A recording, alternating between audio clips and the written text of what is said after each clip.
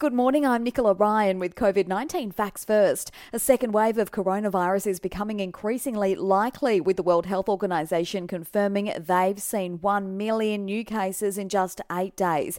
Case numbers have soared in Brazil, Iraq, India and the US. There's now more than 9 million cases globally. The World Health Organization's Tedros Ghebreyesus says they need to brace for another peak. It seems that almost every day we reach a new and grim record.